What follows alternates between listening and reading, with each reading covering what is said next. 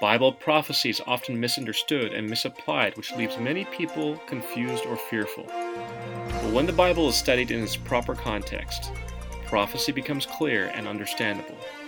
There is no one we can trust more than Jesus, and His words will speak specifically to us as we study them in their simplicity. Welcome to Jesus on Prophecy. Some people think when we talk about the mark of the beast, that is some strange tattoo of 666 on the forehead. People wonder if the mark of the beast is some sort of identification number issued by some mastermind who desires to take over the world. Others are concerned about barcodes on packages at the grocery store, and they think that that can also lead to you receiving the mark of the beast. And also I think that the recent buzz is that these RFID chips, they say that they insert those chips into your hand and they say, that's the mark of the beast, beware of it. And so there's a lot of speculation about the mark of the beast and what is the mark of the beast, and do we see that happening today? But fortunately, we do not have to be in confusion about this topic, because we see that the book of Revelation talks about the number of the beast as well as the mark of the beast, which is going to be forced upon people, and unless they receive that mark, they cannot buy or sell. And so, is the mark of the beast a barcode label on a can at a grocery store? But before asking what the mark of the beast is, we need to have a clear understanding of a more basic question. Who is the beast that is enforcing this mark, or will enforce this mark, I should say? And the Bible says in 1 Peter chapter 1, verse 20 and 21, that no scripture is of any private interpretation. Do you know what that means? It means that when you open your Bible, you cannot come up with your own interpretation and say, aha, that's what it is. Because the Bible itself, my friends, will speak for itself if you let it. And I think that that's the safest way to go. Allowing the Bible to make it clear, not trying to impose what you think the Bible is saying. Because when you're imposing what you think the Bible is saying, guess what you're doing? You are giving your own private interpretation. And the Bible tells us the Bible, no scripture is of any private interpretation. The Bible will bring forth what is indeed clear. And so the mark of the beast isn't something that we need to guess about. The book of Revelation clearly unfolds who the beast is. It identifies the mark of the beast as well as how to avoid receiving it. And it answers our questions. Whoever this beast is, whatever the mark of the beast is, do you agree that we should carefully study the Bible to find out all the ways to identify it and accept only an identification that fits every one of the specific details that the Bible gives, and not just a few sensational ones? Amen. And so, the book of Revelation clearly reveals how to identify the beast. Now, this is the revelation of who, according to the book of Revelation? Of Jesus Christ. Revelation is not a book that focuses on the mark of the beast. That is not the primary focus of Revelation. When we open the book of Revelation, we are studying a revelation of Jesus Christ. And we see that Revelation does two things. It reveals Jesus' truth, and number two, it exposes Satan's deceptions.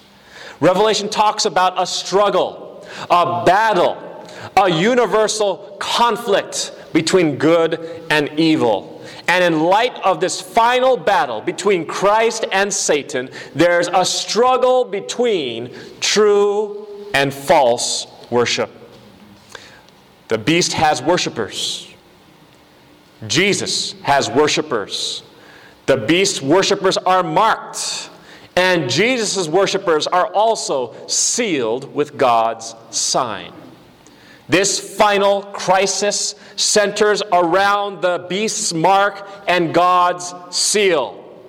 And if we look at the chapter that we're going to be focusing on tonight, Revelation chapter 13 is where we're going to be delving into predominantly in our session. We will be referring to other texts along the way, but you want to keep your finger on Revelation 13 as we go back and forth in the pages of God's Word.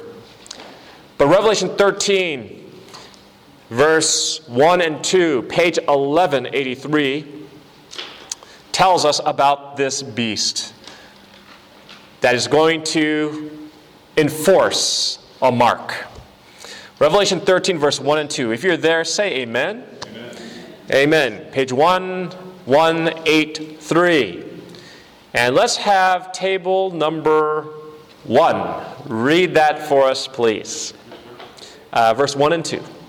Then I stood at the sand of the sea, and I saw a beast rising up out of the sea, having 7 heads and 10 horns, and on his horns 10 crowns, and on his heads a blasphemous name. Now, the beast which I saw was like a leopard, his feet were like the feet of a bear, and his mouth like the mouth of a lion. The dragon gave him his power, his throne, and great authority. Thank you very much, Scott. So here the Bible describes a dreadful beast. A beast which comes up out of where? The sea. It talks about this beast as a mighty power. And we need to understand Bible prophecy symbols and what they mean in order to interpret the prophecies. And so we're going to break this down piece by piece and see what the Bible reveals. So that leads us to question number 1. Question number 1, what do the waters from where this beast comes from represent? Okay, notice that this beast emerges from the sea. So what do the waters that this beast emerges from represent? We go to Revelation 17, verse 15 to find the answer. That's page 1186. Revelation chapter 17, verse 15, page 1186. And we're going to have table number 2. Patricia, if you could read that for us, please. Then he said to me, the waters which you saw, where the harlot sits, are peoples, multitudes, nations, and tongues. Okay, so very clearly, is the Bible clear on what the waters represent? What do the waters represent? The waters represents peoples, multitudes, nations, and tongues. Are you following? So in other words, this beast emerges from the sea, from the many waters. So in other words, this beast comes up out of a very densely populated area. Yes or no? Does that make sense? Is the Bible saying that? Yes. Right? So this beast emerges from a densely populated area. So we see that the waters represent people in Bible prophecy. So this beast comes up out of the sea. It comes up out of a very densely populated region of the earth. It comes up among the peopled areas. That is among the nations. And so when you go further on, the Bible tells us about this beast in Revelation 13 as being like 4 beasts. A very weird amalgamation of all these beasts. It's a leopard-like beast with feet of a bear, mouth of a lion, and it has 10 horns. And so, what do these beasts represent in Bible prophecy? Well, question number 2 says, what does a beast represent in Bible prophecy? And to get the answer, we let the Bible give us the answer. No private interpretation, remember? We let the Bible speak for itself. Let's go to Daniel chapter 7, verse 23. What does a beast represent in Bible prophecy? Page 865 in your table Bibles. Daniel 7, verse 23. What does a beast represent in Bible prophecy? Page 865. Daniel 7, verse 23. We're going to get the answer straight from the Word of God. That's the safest way to go. Thus he said, the fourth beast shall be the fourth kingdom on earth, it shall be different from all other kingdoms, and shall be Lord the whole earth. Is that 23? That's right. Yes. No, that's fine. Verse 23. Thank you. So we see that the fourth beast is what, according to this verse? Is a fourth kingdom. Right? So a beast represents what? A kingdom, or we can even say a political power. Right? So a beast represents a kingdom, it represents a political power. You know, many people are misled. They think that the beast is an evil person. But the Bible describes it not as a person, but as a power. And they're thinking of a single person who must be a universal dictator or a mastermind with a desire to dominate the world and oppress Christians. But in actuality, the Bible tells us very clearly that the beast, these four beasts, are four kingdoms. The beast represents a political or religious power. And according to the Bible, it does not represent an individual person. These powers are political or religious powers. As the Bible describes this beast in Revelation chapter 13, it goes on to say in verse 2, which we read already earlier by Scott, the dragon gave him, this beast, his power, his throne, and great authority. So whoever the beast power is, he gets his authority or the seat of his government from who? The dragon. And so the dragon gives him his authority. The dragon gives him his power. So we see, remember in Daniel chapter 7, the Bible talks about a lion. It says that the lion is the king of beasts. And what did the lion represent? Which kingdom? Babylon. That's right. It talks about a bear with 3 ribs that comes up after the lion. And what kingdom did that represent? Medo-Persia. It talks about a leopard-like beast with 4 heads and 4 wings. And what was this beast represent? Which kingdom? Greece. That's right. It talks about a dragon-like beast. Dreadful, terrible, 10 horns. And what kingdom is this? Rome, pagan Rome. That's right. Now remember, in Bible prophecy, God uses animals to describe nations and governments. And it's not offensive when we call this power a beast. Okay, so don't get offended if you're connected in any way to this power and say, what did you call me, a beast? You know, we do that today even. Do you know that? What animal represents the United States of America? The eagle, right? The bald eagle. Do you guys know what animal represents Russia? The bear, right? And what about, maybe, let's see if you guys know this one. What animal represents South Korea, where I'm from? Does anyone know? It's the Siberian tiger. Yes! Right? You know what the animal is that represents Canada? It's not that's not an animal. What animal represents Canada? Anyone know? It's a beaver. A beaver. So we even today, we have these connections with nations and these animals representing these nations, do we not?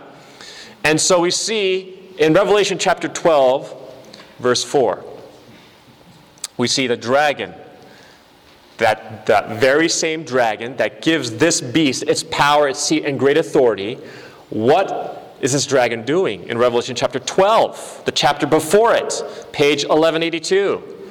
It says, and the dragon stood before the woman who was ready to give birth, to devour her child as soon as it was born. Who was that child that was about to be born? Born to rule all nations with a rod of iron, that the dragon was seeking to destroy. Who was that child? Jesus. That's right. Jesus was that child that was born of this woman. And we see that in the Bible, the dragon represents Satan. Satan was intent on destroying Jesus from the very onset of his arrival during his first coming. And in Revelation chapter 12, Satan works through pagan Rome to destroy Jesus. Notice it says that the dragon was trying to devour this child, right? So does that mean that Satan was literally there trying to kill Jesus when he was born? No. It's talking about how Satan uses another power to do this, doesn't he?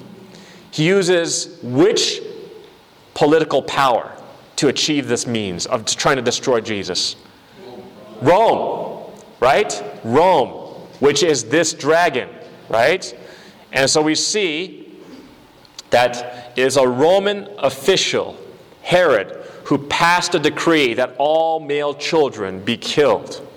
This Roman ruler attempted to do away with Jesus.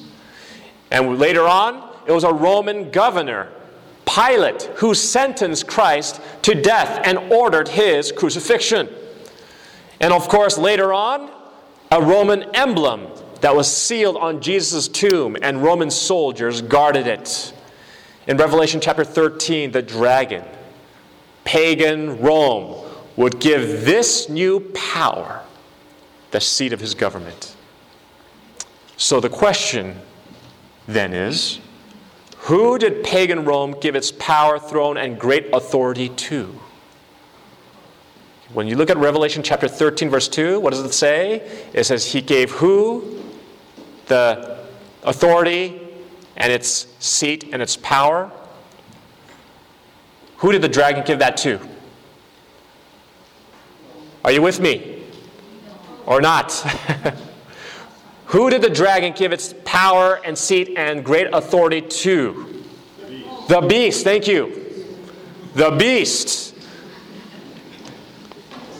All right. We're back on track. Yes? Question number 3 then. Who is the beast? And there are 6 identifying characteristics describing this political religious system mentioned in Revelation 13. And so we're going to look at these 6 characteristics in detail tonight, so that without a doubt, by the time that this session is over, you will know who this beast is and what is trying to promulgate with the mark. So, number 1. Who is this beast? We see in Revelation chapter 13, verse 1 and 2, this beast receives authority from pagan Rome. This is the first clue. This is the power that received its government or authority from ancient pagan Rome. So let's go to the most learned professors of all Roman history and see if history lines up with Bible prophecy. Professor LeBlanca taught history for many years at the University of Rome, and he made this observation. To the succession of the Caesars, this means after the rule of the Caesars of Rome, came the succession of the pontiffs in Rome. So in other words, we see that when the Caesars were phased out in the Roman Empire, that office still continued in the place of the office of pontiffs, right?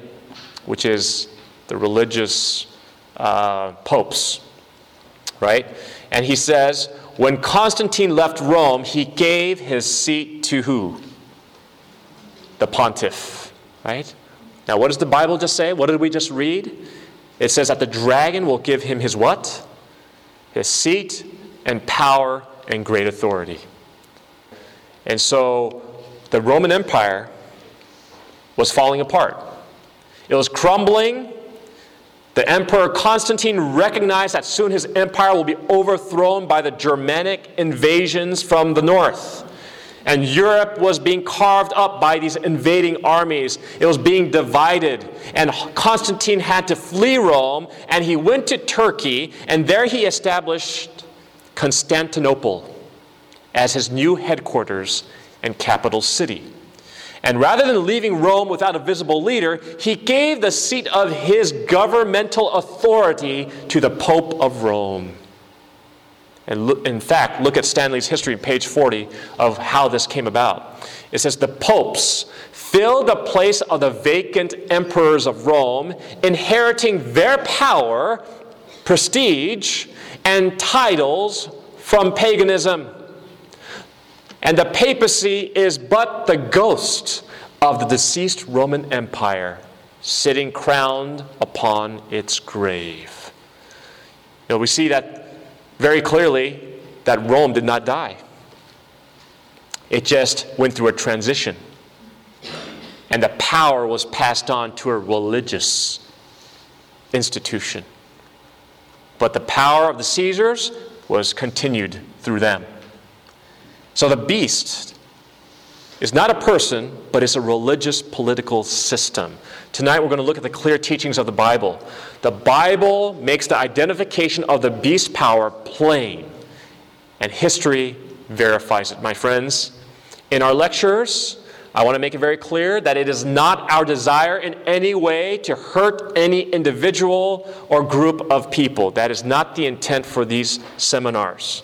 There are many people, many fine people, sincere believers in the Roman church who love Jesus. They are committed Christians, no doubt about that. But prophecy is not talking about individuals, but a hierarchy that abused its power, and history testifies to this. And the beast is not a person, it's a religious system. We are not pointing out individuals here, we're pointing out a system here that has abused its power throughout history. Prophecy foretold it, history confirms it. So I hope that's clear. The beast of Revelation 13 describes a religious political system that grew up out of Rome. And over time, this system would gradually compromise the truth of God's Word.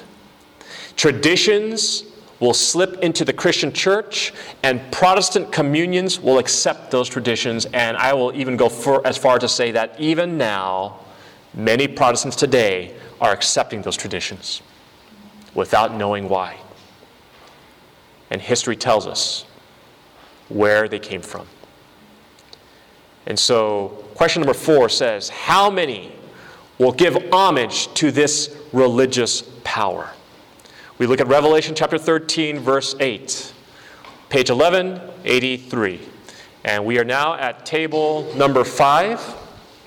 If we could have someone read that for us. How many people will give homage to this religious power? Revelation 13, verse 8.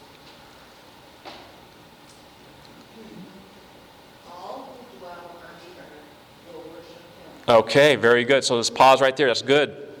All who dwell on the earth will, what? Worship him. Him meaning? The beast. Right? So all who dwell on the earth. Is that going to be a small minority, or is that going to be the vast majority? Almost. Vast majority. Right? So we see that this beast. Who is this beast? Our clue number 2. Identification number 2. It's a worldwide religious system. Right? So the whole world will know about it. The whole world will pay homage to it. Almost. But the majority anyway. The third characteristic, Revelation chapter 13, verse 5. The Bible tells us, as he was given a mouth speaking great things and what? Blasphemies. Right? So it's not about this beast being a great motivational speaker, or that he's a champion of Toastmasters. No, it's not talking about that. Right? But he is talking about great things and blasphemies. And most of the time when we think of blasphemy, we think of someone openly cursing God. We think of someone denying the existence of God. But question number 5 says, how does the Bible define blasphemy? Okay, so we want to see what the Bible says. And the Bible defines blasphemy quite differently. In Scripture, blasphemy occurs when an individual declares that he is equal with God, or that he has the privileges of God. And so let's take a look in John chapter 10, verse 33. John chapter 10, verse 33. And we're going to go to table 6. Sonia, do you have that? Are you looking for that for us? Okay. John 10:33. I don't have the page number there. I'm sorry. Okay, John 10:33. What was that page number? 1038. 1038. Thank you. John 10:33. What is blasphemy according to the Bible? John 10:38. For a good work we do not stone you, but for blasphemy, and because you, being a man, make yourself God. Okay. So why did the Jews want to stone Jesus? Why did they want to stone Jesus? Because he claimed to be what? He claimed to be God. And that, what do they call that? Blasphemy. That's blasphemy. You're claiming to be God, and they picked up stones and they're trying to stone Jesus. But was Jesus God? Yes. He was not a blasphemer because his claim to be equal with God was true, wasn't it? And so did the Roman Church make that claim? Has the Roman Church ever claimed to hold God's place on earth? Now here are the encyclical letters directly from the papacy of Leo XIII, who says, "We hold upon this earth the place of God Almighty." Wow. That is a profound statement that they're making. The history of the Roman Church speaks for itself. Now look at another aspect of blasphemy that the Bible brings out. Mark chapter 2, verse 7. What's another definition for blasphemy? Blasphemy, we noticed already in John chapter 10, verse 33, is claiming to be God. But what is another definition or another item that defines blasphemy? Mark chapter 2, verse 7, page 969, and table number 7. If we could have someone read that for us, please. Mark chapter 2, verse 7, page 969. What else does this verse reveal about blasphemy?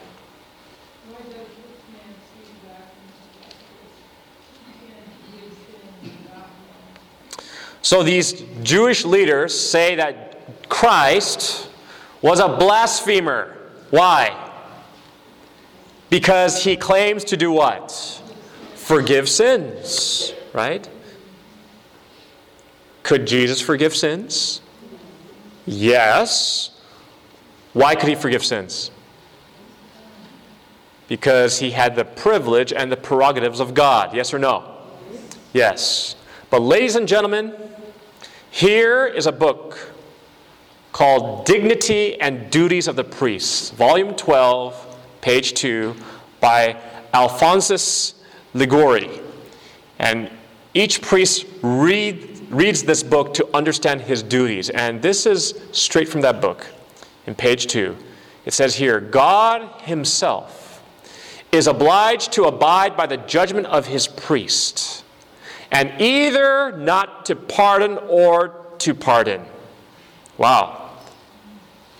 According as they refuse or give absolution, the sentence of the priest proceeds, and God subscribes to it. So they're saying that whatever we make decisions upon this earth, God subscribes to our decision. Wow. Where does that say that in the Bible? I don't see that anywhere in the Bible where someone has the prerogatives of God on earth. Nowhere do we see that. We see that Jesus is our only priest. That's what my Bible tells me. He stands before the throne of God. He is our only Savior. Jesus is our only Redeemer. Revelation is leading us back to Jesus, not to a man-made system of religion filled with human traditions. Back to the Bible, back to Jesus as it should be. And we see that this beast power claims equality with God, which is blasphemy. And the Bible says that this beast power speaks blasphemies against God. The fourth characteristic we're going to look at in question number 6. What would this power do to God's people? Okay, Revelation chapter 13, verse 7. We're going to take a look here, page 1183. And by the way, like I said before, we're going to be in Revelation 13, so keep your finger at Revelation 13. Don't lose your spot there. But Revelation 13, verse 7 tells us what is the next hint or next identifying characteristic of this beast. What would this power do to God's people? What is this power's relation to God's people? And so we're going to take a look. Revelation 13, verse 7, page 1183, table number 9. Revelation 13, verse 7, page 1183. It was granted to him to make war with the saints and to overcome them. And authority was given him over every tribe, tongue, and nation. Okay, so this power would lead a union of church and state. And a time period called the Dark Ages. Have you heard of that? Bible-believing Christians would be condemned to death for their beliefs. Does history bear this out? Did church and state unite under Rome and persecute those who did not go along with his teachings? Yes. Sadly. And so we see that this beast, another characteristic we just identified, is a persecuting power. You hear about all these things that took place in the Dark Ages, horrendous things. The Inquisition, right? Bartholomew Massacre, all these things that took place where they're actually killing Christians, Bible-believing Christians, because they would not go with the program of this institution. And so it would be a persecuting power. The Bible is very plain. You see, this is the issue that God is dealing with. The issue is true worship. And we see that God is leading us to Christ. God is leading us back to His Word. He's leading us to exalt Jesus in our own lives in ways that so many have not understood. Question number 7. How long would this beast exercise its power? Revelation 13, verse 5. We read this. It says, and he was given a mouth speaking great things and blasphemies. But further on it says, and he was given authority to continue for 42 months. Now, what is this all about? It's about authority. So you know that some people have said that mathematics is an exact science. Let's look at the mathematical proof of identity about this beast's power. What about 42 months? What is this 42 months all about? It says that it would seek to exercise its authority that was given to him for 42 months. Well, we noticed when we were here in prior seminars, we learned about Bible prophecy, prophetic time. One prophetic day equals a literal prophetic year. Do you remember that? Yes. And we have the biblical evidence for that, or why we understand that to be, in Ezekiel chapter 4, verse 6, Numbers chapter 14, verse 34. This is how we interpret time prophecies in the Bible. The Bible tells us that a prophetic day, whenever a prophetic day is mentioned, is actually equating to a literal year. So knowing that, let's take a look at how much does 42 months, how much time is 42 months in literal time? 42 months is prophetic. You say 3.5 years. Okay. Let's take a look. We see 42 months. How many days are in a month? In the Jewish calendar, it is 30 days in a month. So we just take 30 days, multiply that by the number of prophetic months. That leads us to 1,260 prophetic days, which is 1,260, what? Literal years. And it does equate to 3.5 years. You're right. Very good. He's a mathematician. That's good. All right, it's the same time prophecy. Yeah, 3.5 years, 42 months is one and the same. You're right. Yes. And so we see that a prophetic day equals a literal year. So the time period mentioned here is 1,260 years. So 42 prophetic months is equal to 1,260 literal years. So the prophecy declares that this power would exist for this span of time. And then it would suffer a deadly wound. The pagan Roman Empire gradually fell apart from AD 356 to AD 476. After AD 476, in exactly AD 538, the last of the tribes battling against papal Rome were defeated. And the prophecy of the 1260 years begins in 538 AD, when the Roman Emperor Justinian gave the Pope of Rome religious and civil authority. So this is a time where the Pope of Rome had its zenith of power given to him at 538. He was not given just religious authority, but he was given both religious and civil authority. That's very important that we realize that. And so we see that it ruled and exercised its authority for 1260 years. And we see that the papacy would dominate Europe for that space of time and then receive a deadly wound. And that deadly wound was brought the papacy to its knees in the year 1798. And what happened in 1798?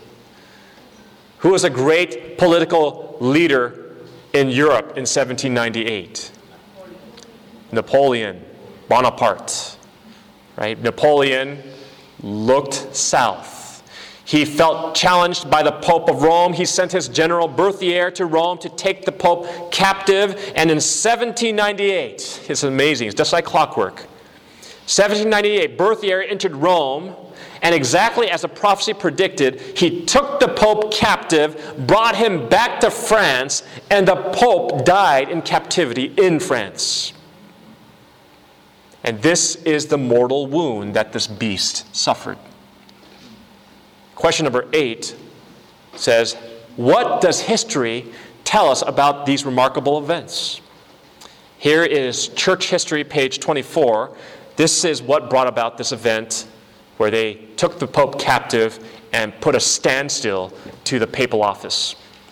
It says, the murder of a Frenchman in Rome in 1798 gave the French an excuse for occupying the Eternal City and putting an end to the papal temporal power. The aged pontiff himself was carried off into exile in Valence, and the enemies of the church rejoiced. The last pope, they declared, had resigned. As prophecy accurately predicted, the papacy received this deadly wound when the Pope died in captivity in 1798. So question number 9, what does the Bible say about this mortal wound? Revelation chapter 13 verse 3 says, and I saw one of his heads as if it had been mortally wounded. That's talking about 1798. And his deadly wound was what? Healed. Whoa. So it suffers a deadly wound, but over time, it's going to heal itself. It's going to regain its strength and power and eventually its authority. And the Bible says that the beast's power would reign for 1260 years. That's 538 to 1798. If you do the math, you subtract 1798 from 538, that brings you to exactly 1260, which is the exact time prophecy found in Revelation 13. In 1798, it would suffer a deadly wound. The prophecy was fulfilled precisely. And sometime in the future, the deadly wound will be healed. History, even current events, indicate that Rome is once again prominent in world politics. We see that very much to be the case. When you look at the news, whenever they had peace problems, who would they call to come in to establish peace? They'd call Pope Francis. And I don't know what he did, but he ironed out all the differences between these two people, these two nations, that it seemed like impossible for them to come to a consensus. But whenever he came in, he made it happen for some reason. And so whenever you have trouble, who are you going to call? The Pope. for that help, right, in world politics. It's very influential in world politics, although it's a religio-political system, right? So we see that this power reigns for 1,260 years. And so the Bible goes on to say in Revelation chapter 13, verse 8, there's a number to this beast. What is the number of this beast? Revelation 13, verse 18. Let's have table number 10. Read this for us. Revelation 13, verse 18, page 1183. What is the number of this beast? Here is wisdom. Let him who has understanding calculate the number of the beast, for it is the number of a man. His number is 666. Okay. So we see that the number of the beast is what? Okay, now sometimes we think that 666 is like some number that is like, ooh, if you have that number, that's terrible, right? It's like a bad omen. You know, we have a lot of superstition connected to 666. But the Bible clearly tells us, what is 666? Is it a cult number? Is it like a superstitious number? What does it say? It is a number of a man. It's a number of the beast. A number of a man. So, in the Bible, numbers have significance. The number 7 always indicates perfection. And the number 6, on the other hand, indicates apostasy or rebellion. And we see that one of the official titles of the papacy is, in the Latin, Vicarius Filii Dei, or translated, Vicar of the Son of God. So this title is a Latin title. Vicar means the Son of God, or a vice God on earth. And so this is inscribed upon his, what is that called? Mitre, right, that he wears. Vicarius Filii Dei. Very prominent. And that's the title that he ascribes to himself. And the scripture tells us, here is wisdom. Let him that hath understanding count the number of the beast, and that is the number of a man. And his number is 666. The number has to be linked to the head of the organization as part of his official title. Are you following? So his official title is Vicarius Filii Dei. If it's a Roman power, then it would seem that you would need to use Roman numerals to discover its meaning. And you know, the Latin alphabet is where Rome bases its language from. And so their language, every letter in their alphabet has a numerical value. So Roman numerals give you numerical calculations for letters. And when you actually take that title, the papacy's title, Vicarius Filii Dei, and you line up all those letters and their numerical values for each letter, it's very interesting that if you take the word vicarious and add it up, it leads to 112. You take Filii, you add that up, and it adds up to 53 in total. Dei is 501. Right? So like, for example, if you look at vicarious, the letter V, Roman numeral, what's the value of that? 5, right? I is 1, and so forth. It's just like Roman numerals, like what we are familiar with today. But if you add these all up, 12, 53, and 50, that adds up exactly to the number of a man. 666. Another identifying point to help us to pinpoint exactly who this beast power is. And so we see that the number of this beast's name is 666. It's a power that would grow out of Rome. It would first get its authority from pagan Rome, which the papacy did. Secondly, it'd be a worldwide power of worship, which the Roman Church is. Third, its leaders would claim equality with God and the ability to forgive sin. The Roman churches and prelates do exactly that. And fourth, at times the church would persecute. History records that's exactly what they did. Fifth, it would be a power that would reign for 1,260 years and then receive a deadly wound. Then the wound would be healed. Again, this prophecy has been fulfilled. And sixth, the most exalted title will be 666. So, what will the beast cause all to receive? Now we're getting to the title of our presentation. Now that we know who the beast is, now it'll make sense to know what he is trying to enforce.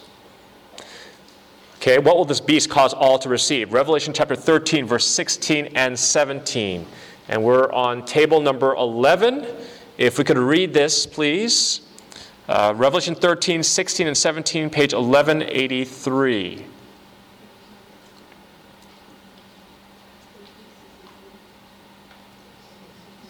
Because all, both small and great, rich and poor, free and slave, to receive a mark on their right hand or on their foreheads, and that no one may buy or sell, except one who has the mark or the name of the beast, or the number of his name. Okay, so we see that this beast will cause everyone, irregardless of socioeconomic class, regardless of your background, is going to cause everyone to receive a what? A mark. And where is this mark going to be received? One of two places. Either in the forehead or on the right hand. That's right. Right? And it says that unless you receive this mark, you cannot buy or sell. Economic sanctions. And so, this leads us to a question. What is this mark of the beast? How do you describe it? And friends, one clear thing that we do know is that whatever the mark of the beast is, it must be the opposite of God's sign. Yes or no? Because we're comparing true worship versus false worship, right? The beast is enforcing false worship, so this should be in opposition to God's true sign of true worship. So we're talking about an organization that arises which has a mark or a sign of its authority. And to understand the mark of the beast, we must first understand God's sign, seal, or mark. So does God have a sign or seal or mark himself? The issues we are studying are of tremendous importance. They had to do with the final battle between good and evil, between truth and error on this planet, and we are involved, each and every one of us here tonight. It's a crisis of global proportions. And I want to invite you to turn with me to Revelation chapter 7, verse 2 and 3, and let's see what is the sign or seal or mark that God himself has. In Revelation chapter 7, verse 2 and 3, page 1179. I would like to now have table 12, when we get there, to read that for us. Revelation 7, 2 and 3, page 1179. What is God's sign, seal, or mark? Revelation 7, 2 and 3, page 1179. And I saw another angel ascending from the east, having the seal of the living God. He cried with a loud voice to the angels to whom it was granted to harm the earth and the sea. And do not harm the earth, the sea, or the trees, till we have sealed the servants of our God on their foreheads. Okay, so what we see here happening, right, just to give you a context, we see four angels holding back the four winds. This morning, if you missed this morning's presentation, we were talking about the 7 last plagues. You missed out if you didn't come to that presentation. But these four angels are holding back the 7 last plagues, or the total unleashing of catastrophe upon planet Earth. And they're still holding it now as we speak. But there's going to come a time where they unleash those 4 winds and all hell will break loose. And we see that before this could take place, we see that the angel tells the 4 angels, do not let go of those winds until we have sealed every one of God's people on their foreheads with the seal of God. In other words, there has to be a recognition of who is God's people before the 7 last plagues are unleashed. And so the seal of God goes where? On their foreheads. Notice it's not on their hand. The seal of God only goes on the forehead of his followers, whereas the mark of the beast goes on both the forehead and the hand. What does that mean?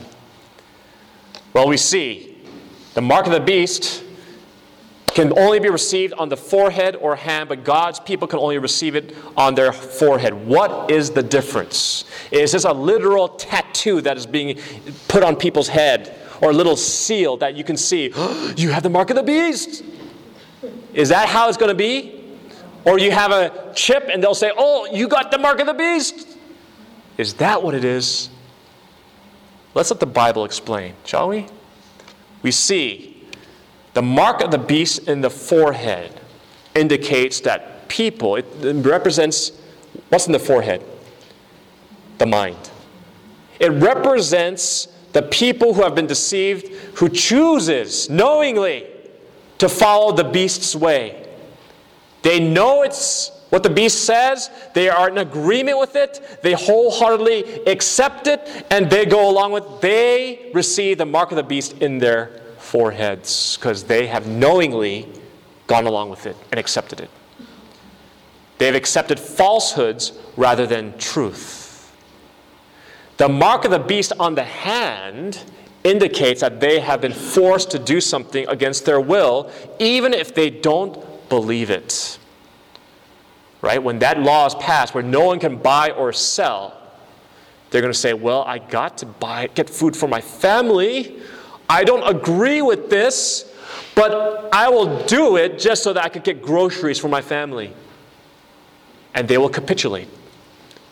They will compromise God's law for the sake of their temporal need. Although they may not believe it, they're not with the program, but they say, hey, I got to do it, so they're forced to do it. That's how they receive the mark on their hand. Ecclesiastes chapter 9, verse 10 tells us that the hand represents works, you see, your actions. So by your actions, although your mind says, I'm not doing it, but my actions are doing it, you're still an accomplice to going with the beast. You don't intellectually believe it, but you yielded to the pressure. You've been coerced. And that's what it means when you receive it on your hand. God never uses force. That's why nobody gets the seal on their hand. Whosoever will, God says. God's people will receive only the seal in their mind. They accept his sign freely. And what does the Bible mean by sign and seal? Because we use that word, we see those words being brought up a lot here in our topic tonight. But take a look at what the Bible says, what a sign and seal is, and that will be very clear. Okay, if we look at Romans chapter 4, verse 11, allowing the Bible to explain to us what a sign or seal is, it tells us in Revelation chapter 4, verse 11, page 1088. Revelation 4, verse 11. That's the wrong one. Romans 4:11. Yes, Romans 4:11. Page 1088.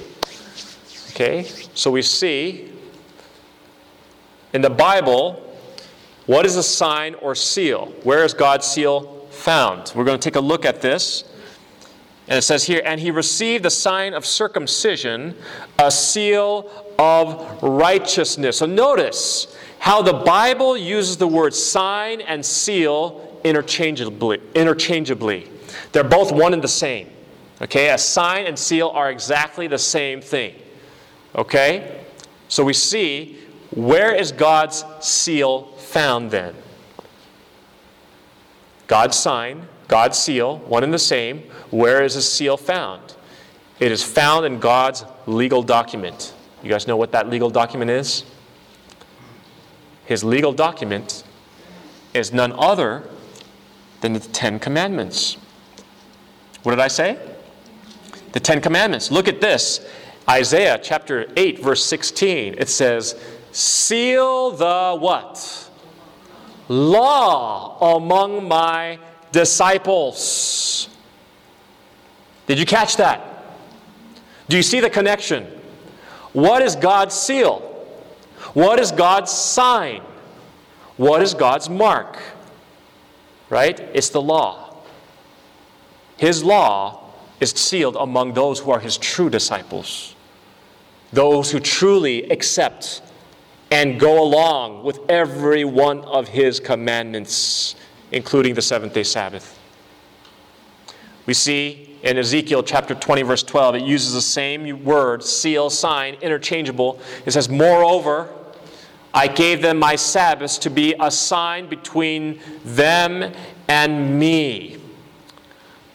So God's sign of loyalty is the seventh-day Sabbath, which exalts God as creator of heaven and earth. The Sabbath is God's sign.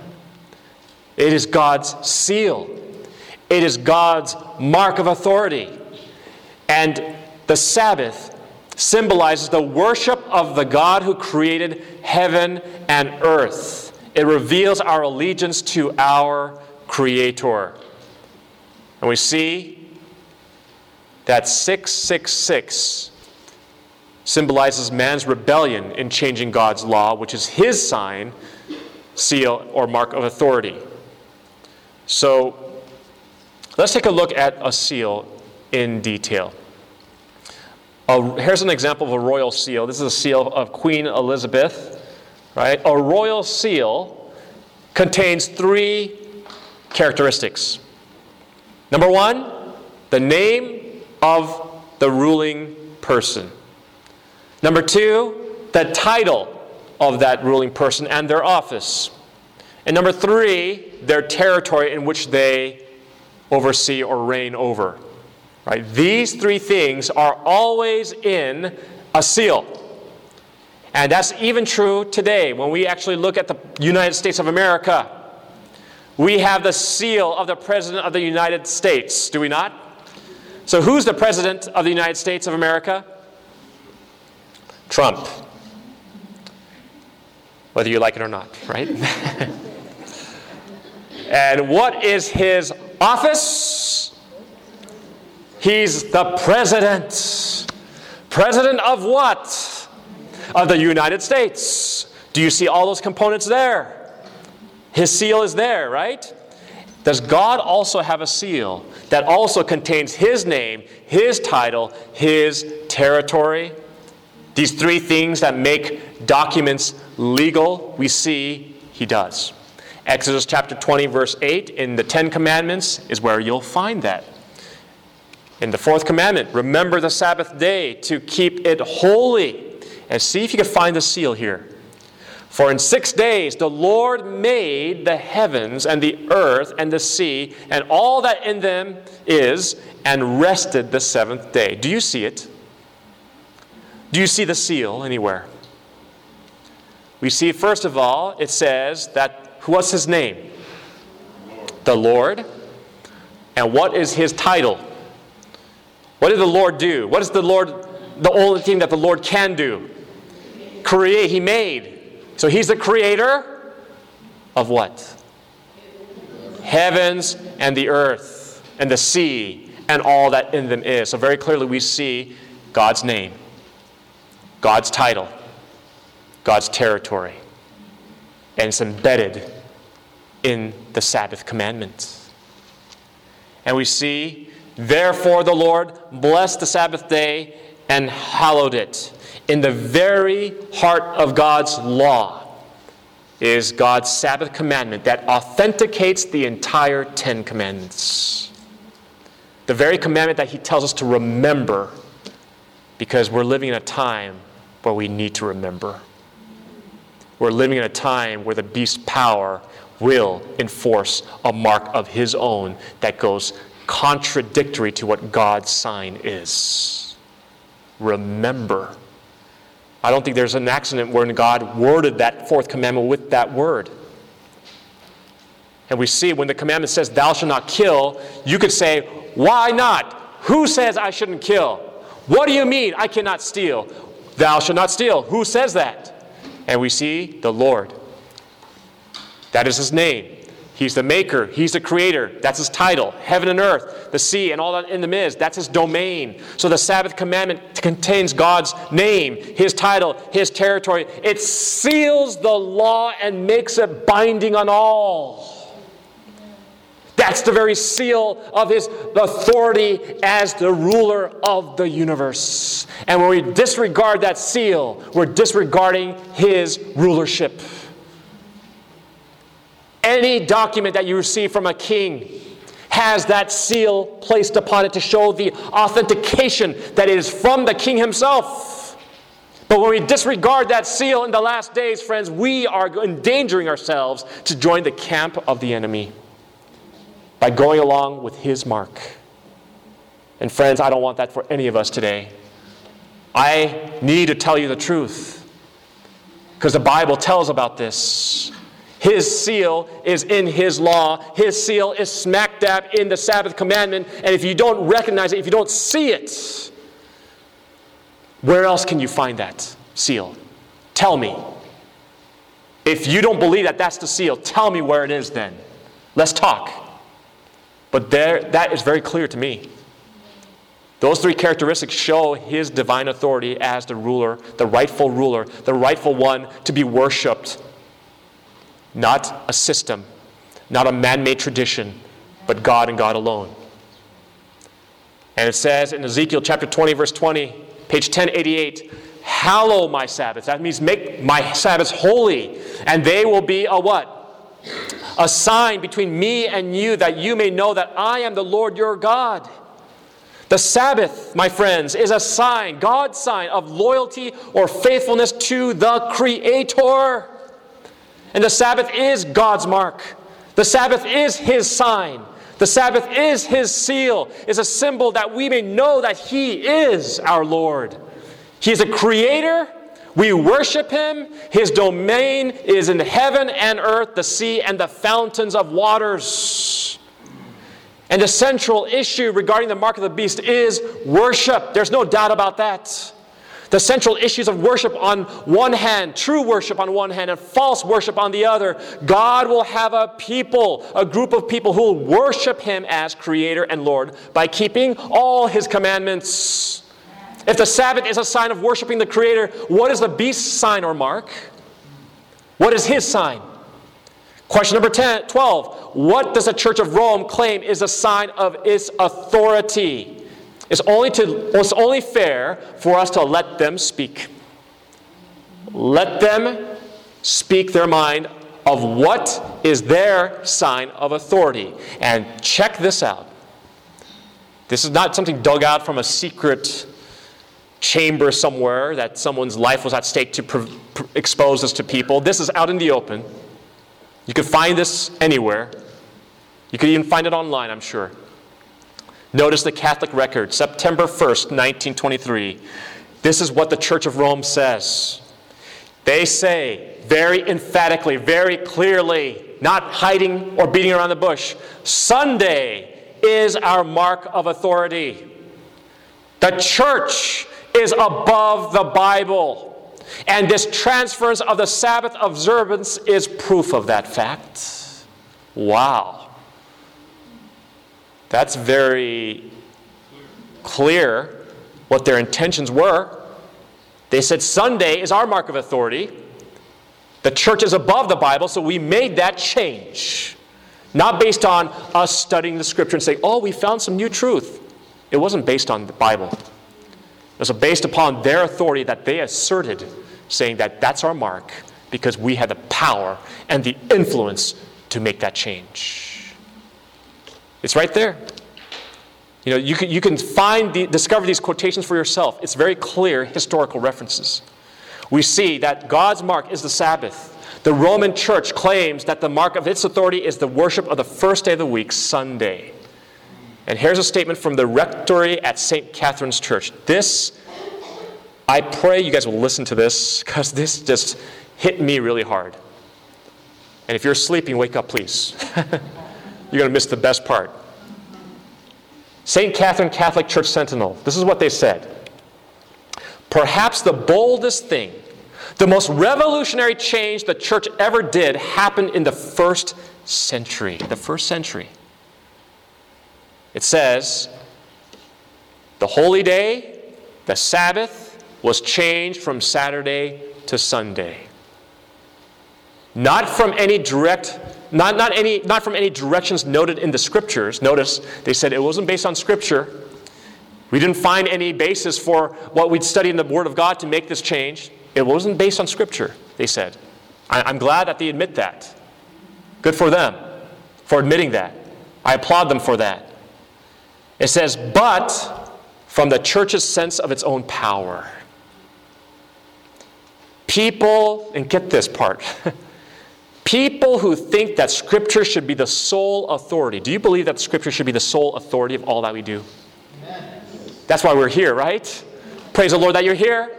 But look at what they say. People who think that the Scripture should be the sole authority should logically become Seventh-day Adventists and keep Saturday holy. Wow. Coming from a Catholic writing.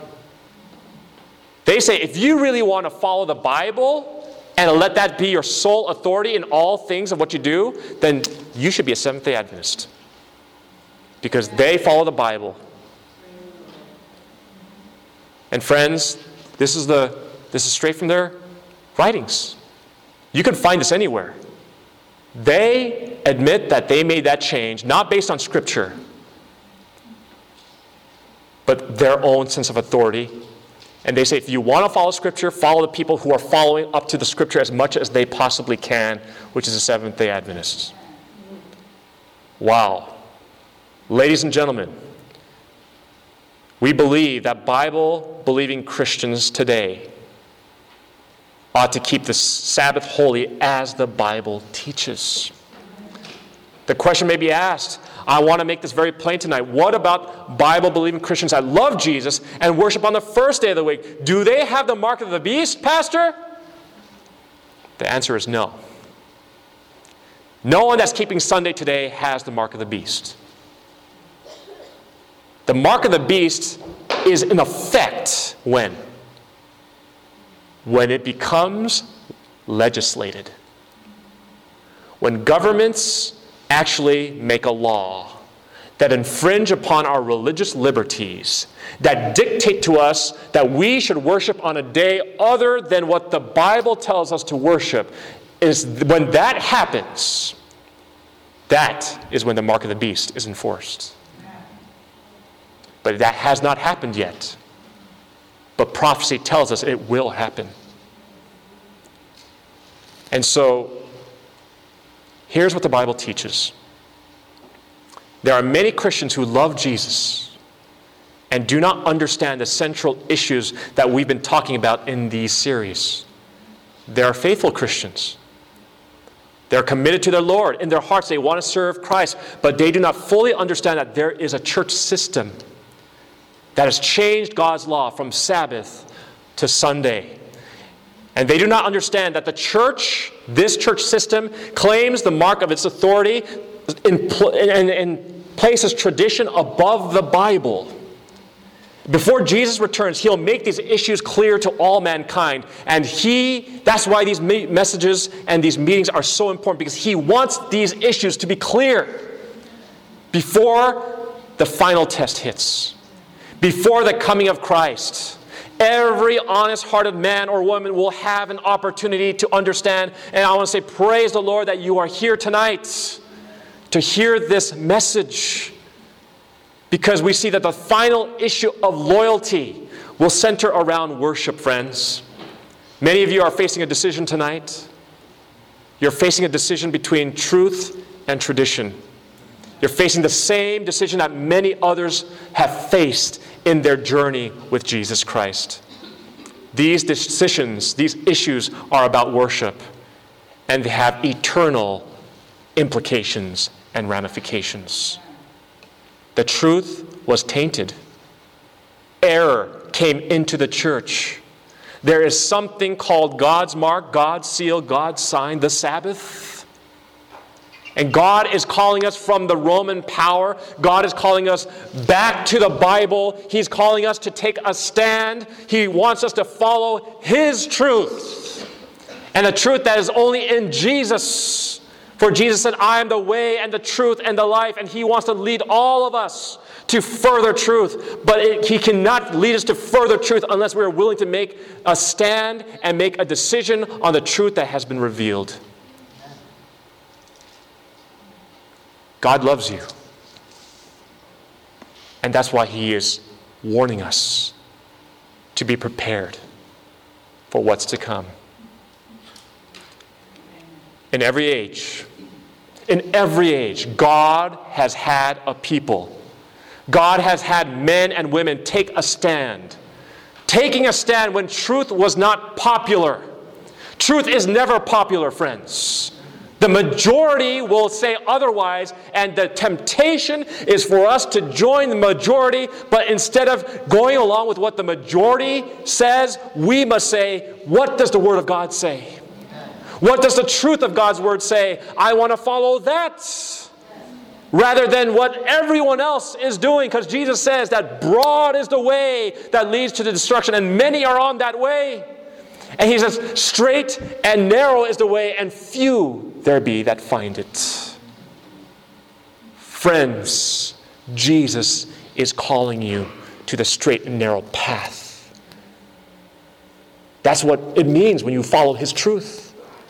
Following His truth is not going to be convenient. Following His truth is not going to be acceptable in the sight of yourself and others. But nevertheless, Jesus calls us to go that straight and narrow way. He says, will you trust me and follow me? Even though it may seem like it does not make sense. Even when it seems that it goes against your natural thing of what you know. We see that in the days of Noah, in the days of Daniel, all in the days of the apostles, Jesus' apostles, all these people. God has always had a people in every era of time.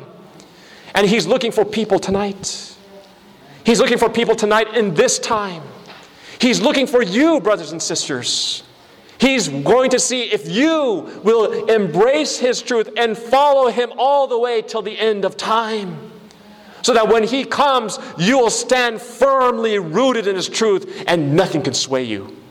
Because you know that no matter what the devil throws at you, you know you are standing for the truth. You are grounded in the truth. And God's going to look upon you as His faithful child. And He will take note of your stand for Him. He will. But God is looking for a people in this time. Are you willing to be part of that group that is called His people for such a time as this? In the last days, God invites His people to take a stand. He's asking you tonight to take a stand. If you know what God wants you to do and you hesitate because it's unpopular, how can you influence your family, your friends, to the truth of God's Word? If you are so weak and you compromise and you believe it, but because they don't, you decide not to. They don't believe it, so why should I? But friends, let that not be you tonight. God is inviting you to take a stand. God is inviting you to take a stand for His truth. The Holy Spirit is speaking to you tonight. And will you say to Jesus right now, I see the issues. Tradition on one side and the Bible on the other. The teaching of men on this side, the teaching of God's Word on the other.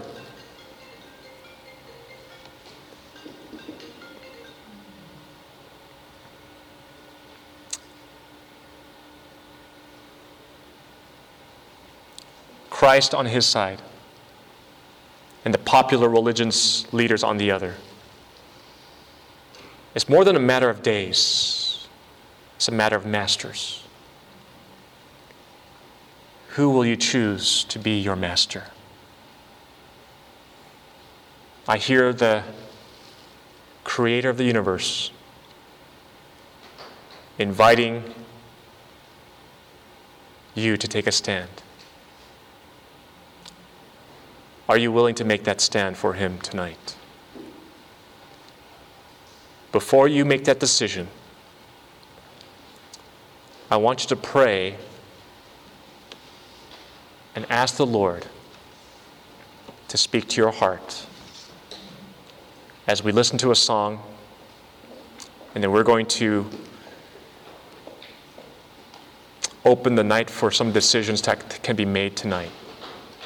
So please listen with your heart, the voice of the Holy Spirit speaking to you as we listen to this song.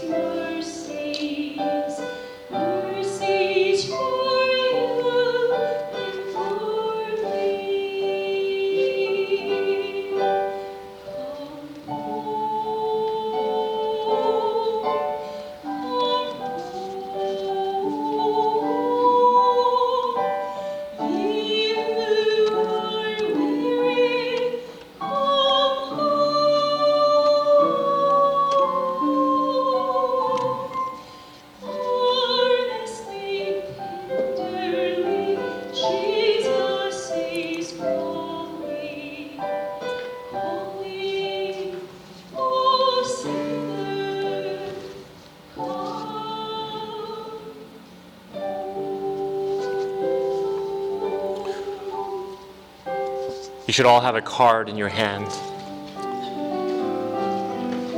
And I'd like to ask that you please write your name on that card. And we're going to go through this card together. We have learned a lot of startling truth tonight. A lot of things that may challenge what we've known, what we believe. But I know that everyone here, we are here because we want to follow God's word. Amen? And nothing is more important than that, to allow God's word to be the truest priority in all our decision making.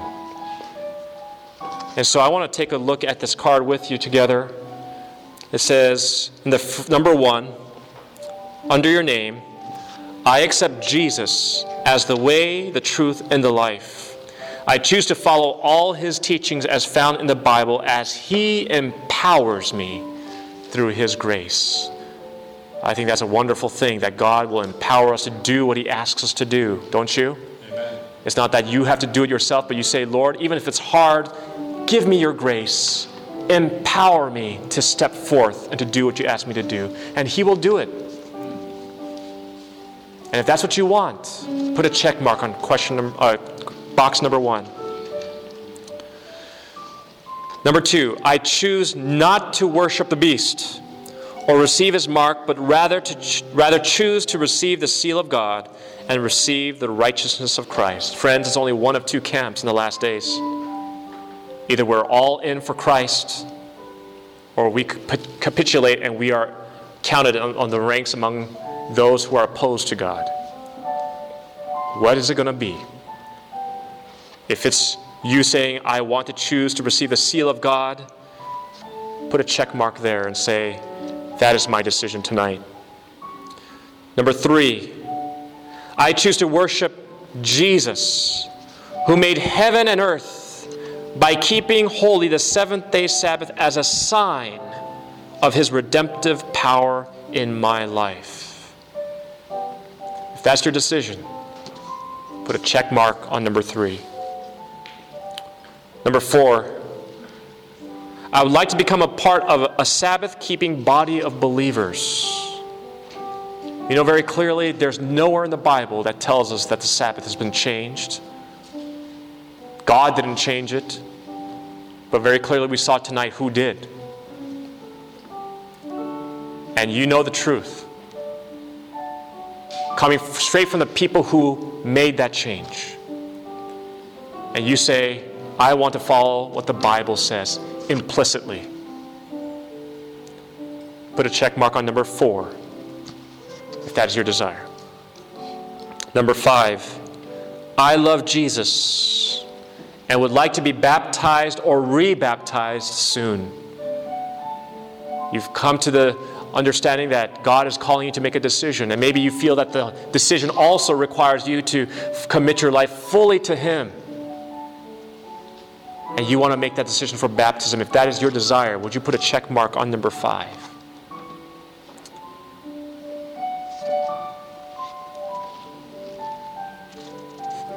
As we close tonight, I'd like to ask, will your loyalty and love be with the living Christ who gave his love and life for you on the cross? Is that your desire tonight? Is that what you want to affirm before you leave tonight, along with all the decisions you made on this card? If that is your desire, would you raise your hand and say, that is what I want? I want that to happen for me. Praise the Lord. Can I pray with you? Let's pray. Heavenly Father, we thank you so much that your word is truth, and the truth will set us free. Lord, we pray that the Holy Spirit, the Spirit of truth, first of all, thank you for guiding us into truth tonight through that very same Spirit. But we pray that the Holy Spirit will continue to accompany us and every individual here in their personal walks of life. We pray, if there's conviction in the hearts of any here, that you'll please continue to press that conviction. Make the truth very clear. Make it evident to them that this is definitely coming from your word and your word alone. And may their love for you respond to your truth. Bless us tonight, Lord, till we meet again. We pray in Jesus' name. Amen. Thank you all for joining us today. And may God bless you. We would like to invite you to come on Monday night at 7 o'clock for our meeting entitled The USA in Bible Prophecy. You do not want to miss this, as it talks about how our country believe it or not, is mentioned in Bible prophecy. And before that, at 6:30, is the baptismal class. Anyone's welcome to join that class. It's not just for those who are preparing for baptism, but for anyone who's willing to study a little bit more. So you're more than welcome to join us for that. Please leave your decision cards with one of the ushers, and we feel free to fellowship as long as you'd like. And until then, we'll see you on Monday night. God bless you. Have a good night.